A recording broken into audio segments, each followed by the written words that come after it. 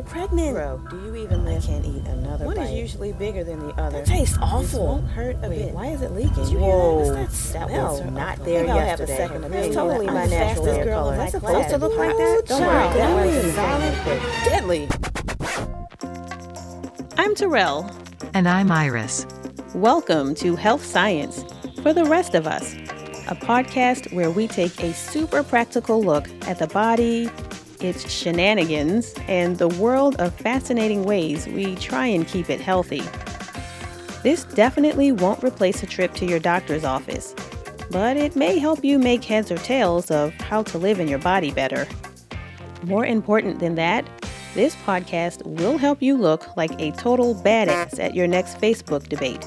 You did it again. We can edit that later. Let's do this.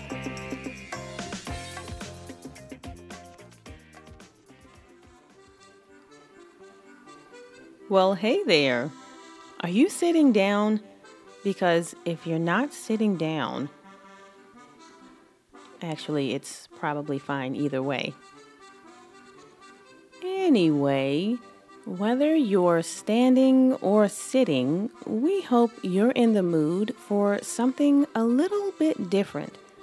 Because for this week's adventure, we took a break from our normal shenanigans in things like eyeball boogies and homemade pregnancy tests in order to share parts of a special lecture I gave at my institution's College of Pharmacy. So before you get ahead of yourself, we will go ahead and tell you that the lecture was not about pharmaceuticals. Instead, the lecture that I gave was part of a course that the pharmacy students take in order to better understand non-pharma treatments, like massage and art therapy. Now, we know that the lack of drugs in this episode may come as a disappointment, but we hope you'll listen to it anyway, because we think it's pretty good, especially after we went to the trouble of cutting the lecture down to its most noteworthy parts and adding some primo Easter egg. More on that later. In a moment, we will cut away to the recording of Terrell's lecture, which covered the topic of music therapy, but before we play the recording, you may appreciate this quick heads up. The lecture we're featuring for this episode was recorded in a large, old, lecture hall, with a bit of echo, and a bunch of those wooden desk chair contraptions, that are bolted to the floor and make noise whenever the humans moved their bodies even slightly. We removed much of this from the recording, but you may still notice it at times. You may also notice that at times, Terrell's comments in the lecture involve more medical jargon than usual, or seem to make mention of information on PowerPoint slides that you can't actually see. Because this is a podcast. Do not worry about this. For the most part, you will not need to know the exact meanings for every scrap of information in the recording, but as we play the audio, during the moments where it might be particularly helpful, I will cut in with my 2 cents, to make sure that the points you'll hear Terrell trying to make are perfectly clear. Thanks. You're welcome. Initiate. Music therapy. What is it? It's an excellent question.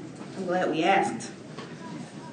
The short answer is that music therapy is when a music therapist uses music in a strategic way to help people achieve different kinds of goals that they may have. When we talk about applying music in a strategic way, that essentially involves understanding what is known about what happens in the human body when it is engaged in music perception and music production. So you can think of it in the sense that the body that engages in music is changed by engaging in music. And for this reason, we can apply music in a strategic way to try and tweak the music experiences with the hopes of trying to drive what the body is doing in a way that's more useful and that has more promise than other kinds of music experiences. And the first step that we do when we music therapists meet a patient or get referred a client to work with is to figure out what the person's needs seem to be, figure out how we can best try and meet those needs through the music therapy interventions that we have available. The next thing we do is very clearly establish what goals we should try and meet. Usually the person plays an active role in constructing the goals or deciding what the goals should be. They get to participate and feel empowered. Next thing we do, and this is where the strategic part really starts to come into play, is that we figure out functional exercises that can help that person to learn or to train themselves towards meeting whatever those goals are. And then we translate those exercises into music-based versions of those exercises, so that we're using all the parts of the brain that they would need in order to meet those goals or to develop skills or to overcome challenges in other non-musical contexts. One very important step that we also take is that we are frequently keeping tabs and tracking how well the person is moving towards the goals. So we don't just show up and have happy music time and just assume that there is something implicitly therapeutic about the experience that we're facilitating. We are using formalized benchmarking and assessment tools, which I can tell you more about later if you're into that sort of thing. The last part of this process that gives it its strategic flavor is the fact that we expect and we encourage patients and clients to expect that the gains that they make in their music therapy will carry over to the other parts of their lives. So if, for example, I am using music therapy to help someone to regain oral motor function after they've had a brain tumor resection and they're trying to learn to speak again. If the song that we're using is Happy Birthday, I do not care that much if they have perfect pitch and inflection as they sing Happy Birthday. I care that it helps them to function more preferably or favorably when they have to go up to the librarian at the library and ask for a particular book, and they need to be able to use those functional skills in order to communicate. So I said a lot of stuff. Some of the other aspects of music therapy practice that make it strategic involve the fact that everything that we do in terms of clinical goals will fall into one of these three domains. So the purple circle here has to do with movement patterns. That includes things that you might use for walking, for sitting, for balance, for physical strength, these kinds of things. There are lots of interventions we can do with rhythm, with time, space, and force cues in the music to try and help the person entrain to what they're hearing, to help their brain to organize the movements that they need to do more efficiently. In the bottom circle, you see speech and language. That one's a little bit self-explanatory. But as we discussed a moment ago, there are things that we can do with voice work and with breathing exercises and with singing exercises to help people if they need to recover speech or language functions. And then my favorite is the green circle, which involves thoughts and feelings. And so when we talk about thoughts, we're not just talking about what people think. We are talking about how they problem solve, how they adjust to unexpected situations and unexpected changes, how they are able to engage in focused attention or sustained attention or divided attention. You all are using all those things right now, especially if you're texting while I'm speaking. We're also talking about things like critical thought, solution testing, error monitoring, task effort, these sorts of things. And then under feelings, we're talking about things like how you manage anxiety or stress, or even things like depression, or how you function in social situations. So what we're going to do now is take a break from me talking. I'm going to actually show you a video, and we'll just watch it and talk a little bit after. During this part of the lecture, Terrell showed the class a 2.5-minute video clip where a music therapist used rhythm and handbells to help one of the other humans learn to walk again after he was hit by a car and suffered a spinal cord injury. If you'd like to see the video that she played, you can click on the link in this episode's show notes, or you can visit our website, healthscienceforeveryone.com. Just click on the tab that says More, and then click Internet Gold. After you do that, you'll be able to scroll down to see the video. The before and after footage of the man's progress is worth the couple of minutes you will spend watching the clip, but if you decide not to watch it after all, you can still follow along with the rest of this episode by knowing that the music therapist in the video placed the handbells on the floor based on the man's natural walking stride and then helped him to play those handbells with his feet as he tried to move one foot in front of the other in time with the music therapist's guitar rhythms. Over the course of several sessions, this helped the man to improve his walking skills. As we watched that film, is that the music wasn't just passively playing in the background. We saw that the rhythm was being used very purposefully, the bells on the floor were being used very purposefully, even the pitches in the sequence of the bells was being used very purposefully so that it synced up with what the music therapist was doing with the guitar. And so one take home that you might take home from the video is that with this music therapy stuff, in terms of how we're using the music and the different elements of the music that we can manipulate for these interventions, you're usually going to see some kind of use of singing or some kind of use of moving or playing or writing or creating or listening or otherwise experiencing the music. So, door prizes for the person who can tell me which of these we saw being used in the video. The most pronounced thing that we saw was the playing. It sounded like Terrell said the word flame, but she actually said the word playing, as in, the man from the video was playing handbells with his feet. Right? He needed to hit that bell on a specific beat at a specific time. He was singing as part of his enjoyment of the experience.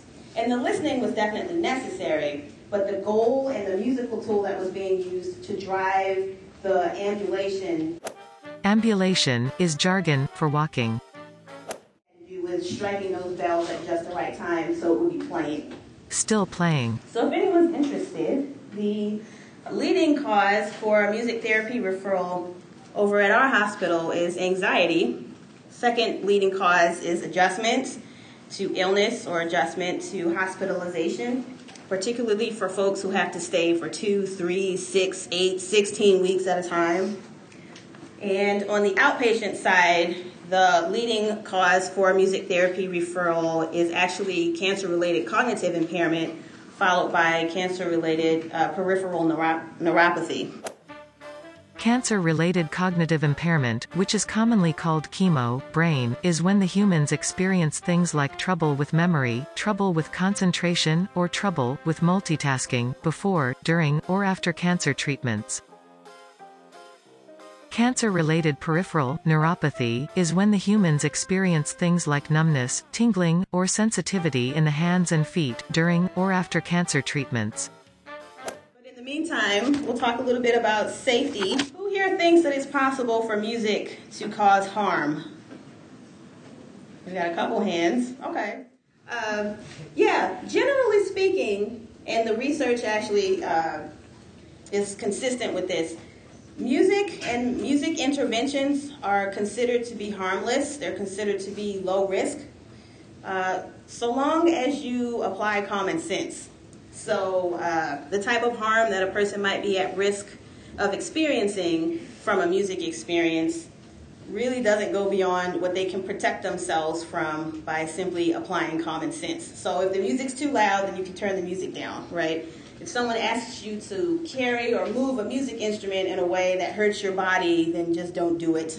If you're concerned that music instruments might be dirty or that the headphones might have way too much wax and there's an infection control, you can easily just clean the headphones. You know, most of the time, you're not going to have to be concerned about safety so long as you're using common sense. However, there are scenarios where you would have to be more careful.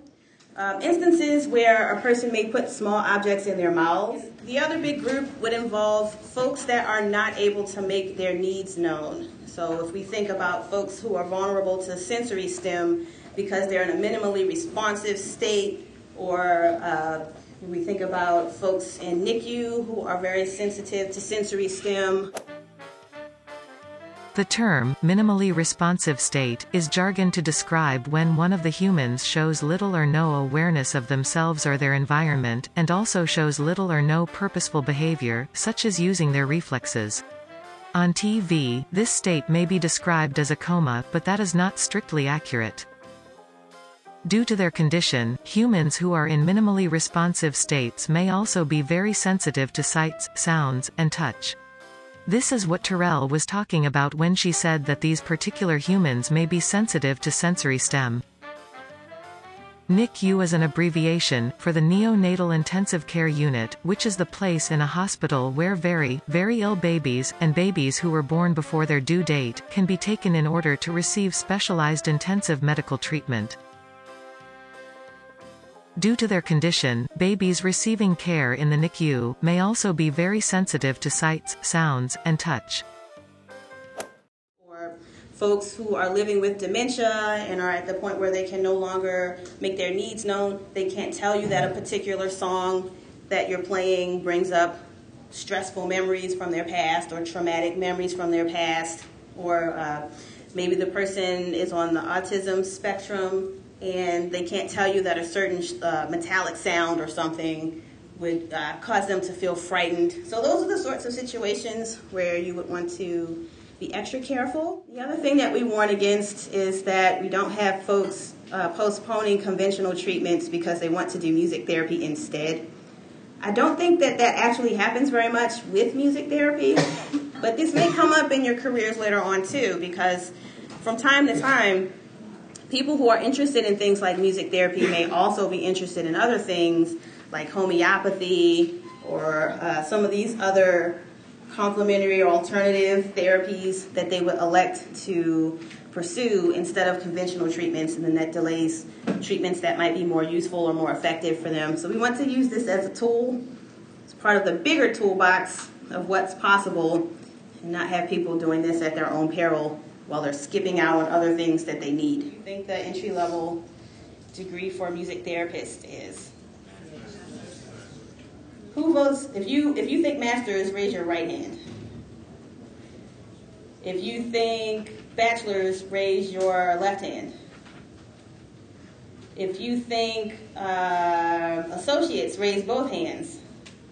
If you think doctoral. So this may surprise you based on how you voted. The national entry-level degree for music therapy is bachelor's. However, even though we have the same standards across the country for the bachelor's requirement, for the 1,200 clinical training hours and the certification and the continuing education credits, you'll see what's happening state by state is that more and more places are moving towards requiring a master's. Some states are actually requiring licensing. Ohio is in the process of requiring licensing. Another cool thing about music therapy training is that we can specialize in certain advanced areas of practice, or we can also complete fellowship training. So some of the examples would be you can do additional training in hospice and palliative care music therapy. You can do music-assisted childbirth. You can do music psychotherapy. There's a Nordhoff and Robbins music therapy. We mentioned the neurologic music therapy designation. So there are a lot of subspecialties that music therapists having an understanding of music therapy or what the music therapist does can give you opportunities to learn different ways that you can use music more strategically in your own lives in order to help with challenges that you may be facing.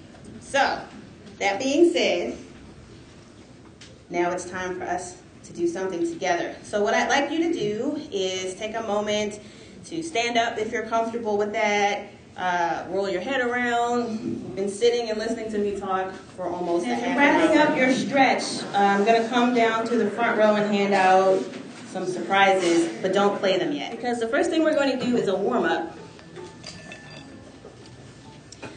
So if you will, I'd like you to think about the sound of your own name. Just try and concentrate on the sound of your name. Try and relax any other thoughts away. Part of the challenge with managing things like stress or anxiety or panic attacks is that our mind wants to think all the thoughts all at once, solve all the problems all at once.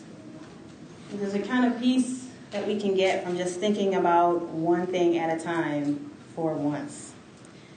So we'll start by just thinking about the sound of our name.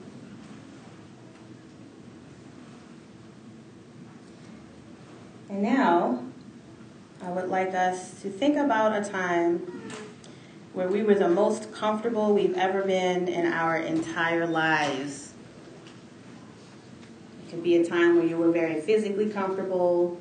Maybe you were wrapped up in your blankets with hot toddy. You can think of a time where you were very emotionally comfortable. You were feeling very confident, very at ease. Whatever it means to you, I want you to just think about a time when you were the most comfortable you ever remember being in your entire lives. And now I'm going to count 1, 2, 3. We'll all take a nice breath. Those of you in the front row that have chimes will flip all the chimes together like a fishing rod or a whip.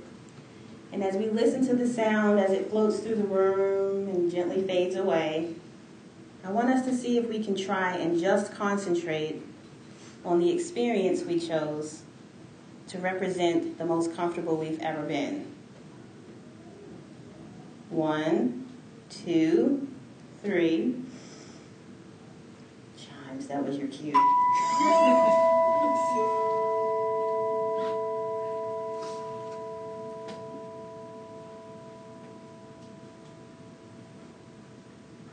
One, 2, 3.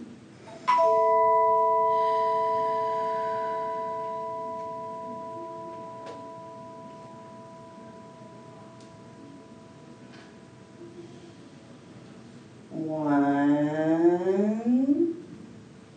2, 3.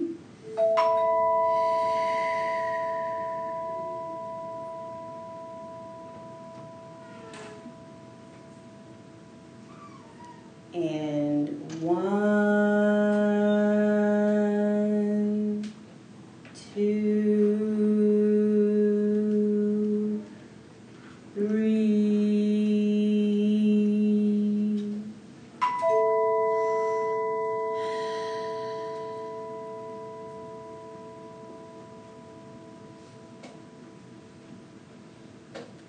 And this time, as the sound of the chimes relaxes into silence, we'll notice if we feel any different now than we felt before we started.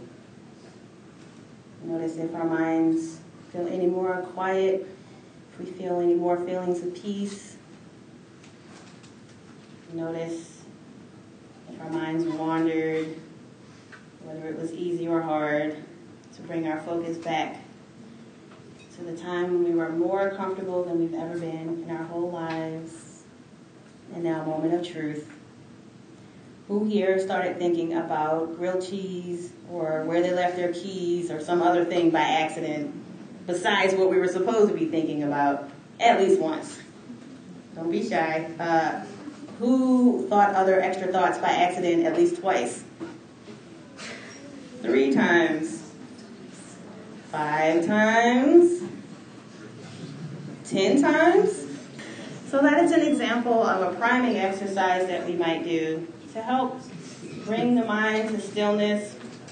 One of the reasons that we do that again is because there is a peace and quiet that can come from learning and training yourself to concentrate on the thing you told yourself to concentrate on, as opposed to having your mind drag you in a million different directions when half the time the thoughts that your mind wants to think about are not even constructive, right? You're thinking about what you should have said to that smart aleck who said that thing to you 2 hours ago, right? The other neat thing about an exercise like this is that your body cannot tell the difference between thinking about things that bring you joy and experiencing the thing that brings you joy. And so practicing something simple like this can help you to be able to create and cultivate feelings of joy no matter what is going on around you, no matter what events are happening around you. And so it's a neat tool to be able to have. When we finish up today, if anyone's interested in incorporating this into their daily routine, I can show you an app that has chime sounds that resonate through the air similar to how these do. So I'll stick around for a few minutes. Okay, so At this point in the lecture, I walked the students through some more examples of music therapy exercises and then took some time to answer questions that they had. Most of the questions had to do with exercises that we had done together earlier in the lecture, but one student asked a very important question that I thought was worth repeating in case the same thought is running through your mind at this very instant as well. The student's question was about whether music therapy gets paid for by health insurance companies. And the short answer to that question is that most of the time, music therapy is not covered by insurance. But that doesn't always mean that people who want music therapy anyway have to pay for it out of pocket. In every place where I have ever worked, it's been the facility itself that has paid the tab for whatever music therapy program that was being offered. But there are also other situations where music therapy gets paid for through things like grants and donor funds and state-run educational programs. So if this is something that you'd like to learn more about, definitely consider visiting musictherapy.org to see what options may be available in your area. While you've got your internets pulled up, if you're interested in the Chime app that was mentioned during the lecture, it's actually called the iCai Clock app, and it's supported by a company called Alpha Doc Technologies. If you already have a smartphone, you should be able to find it wherever you go to download apps. When you're searching for the app by its name, be sure that you use the correct spelling, which is IQI-clock. Before we wrap things up, we'd like to send a special thanks to the neurologic music therapy team at MedRhythms in Boston, Massachusetts. They were the folks who created the video I used in my lecture. It was super helpful, and we were very happy to be able to share it with you. Along those lines, we'd like to send an even bigger thank you to their patient, Mark, who graciously allowed his music therapy sessions to be recorded and used for educational purposes.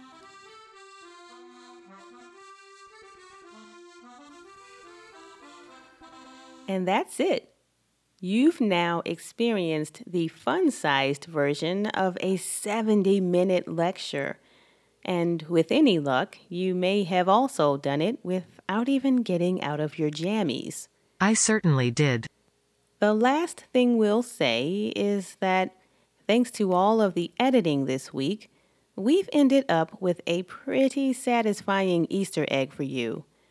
Normally, we'd tag something like this to the very end of the episode, and you'd have to listen past the closing credits in order to hear it. But because this one is so big, we've decided to release it separately instead. That being said, if you'd like to try your hand in a more elaborate music therapy demonstration, be on the lookout for episode 43.6, Words with Farmer Friends, Easter Egg Edition. That's all for now. Stay tuned, everybody. Please tell the other humans to listen to the podcast so I don't have to go back to my day job. Thanks for listening to this week's episode of Health Science for the rest of us. If you like what you heard, be a pal and spread the love by sharing this podcast with a friend. If you're not sure how, or if your friend just needs some help, you can both get some quick tips from our fun YouTube tutorial. Just tap on the link in the show notes from this episode. To learn more about the show in general, or to see some pretty hilarious health memes and videos, stop by our website at healthscienceforeveryone.com. We're also on Facebook in the groups section and on Twitter under the name Health Science Podcast. That's all one word. For a limited time, Health Science for the Rest of Us listeners can save 20% on all NZT products at my online store by entering the promo code DARK42 Tower Beam Sunshine Strain. No. I told you we're not doing that. My apologies. www.iris specialty store for things humans by clairehealth.com. Iris! Sorry. I'm hitting the button now. Is that how my voice sounds?